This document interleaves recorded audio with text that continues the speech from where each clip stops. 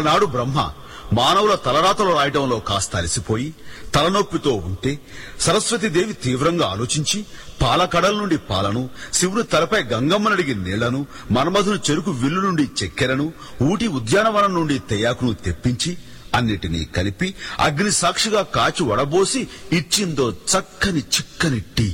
అది తాగిన బ్రహ్మ ఆనాటి నుండి ఈనాటి దాకా రెస్టు లేకుండా సృష్టి కొనసాగిస్తూనే ఉన్నాడు. అంత మహత్తున ఈ టీకి మరో పేరే ఛాయ్ మేరా భాయ్.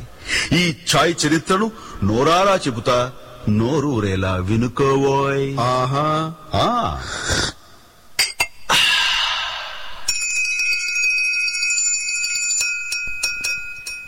Good afternoon and welcome on board with Garma Garam Chai with Lakshmi, the one and only one entertainment radio for the Telugu New England listeners. ప్రతి ఆదివారం 3 గంటల నుంచి 4 గంటల వరకు 1550 AM లో మీ రిలాక్సేషన్ కోసం, మీ ఎంటర్టైన్మెంట్ కోసం, మీ భాషలో మీరు కోరుకున్న పాటలతో మిమ్మల్ని అలరించడానికే వస్తున్న మా కార్యక్రమం గర్మా గరం చాయ్ విత్ లక్ష్మి.